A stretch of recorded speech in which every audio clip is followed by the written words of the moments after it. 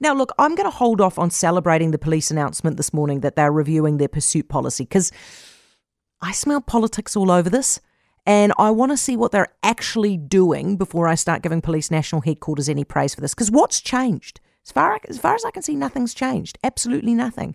They're still not chasing cars that are fleeing from them. They're just thinking about not chasing, about allowing the cars to be chased. Just overnight, 2 incidents in Auckland that we know of, by the way, so probably more. These are 2 we know of, where the cops were not allowed to chase. One started in Mount Eden. The police told them to stop. The car took off. Police didn't chase.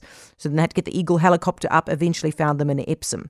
Another, cops got got a bit of info that somebody was interfering with the vehicle in the central city.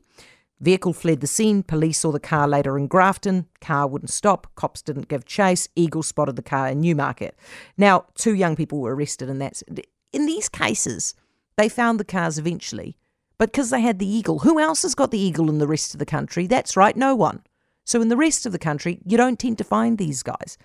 We really have a serious crime problem on our hands at the moment, and it is obviously serious enough for the police to feel like they need to front up to the media to tell us that they're reviewing their policy, but not serious enough to allow those officers to start chasing right now. So as far as I can see right now, nothing has changed. And by the way, they have been reviewing this policy since May this year. How long do you need to review a policy for? It's been 6 months already. It's not that complicated. They can already see it's not working. As Andrew Costa said, since he made the changes 2 years ago, it's led to a significant increase in people running from the cops and a significant decrease in the proportion of offenders that the cops have been able to identify. Really?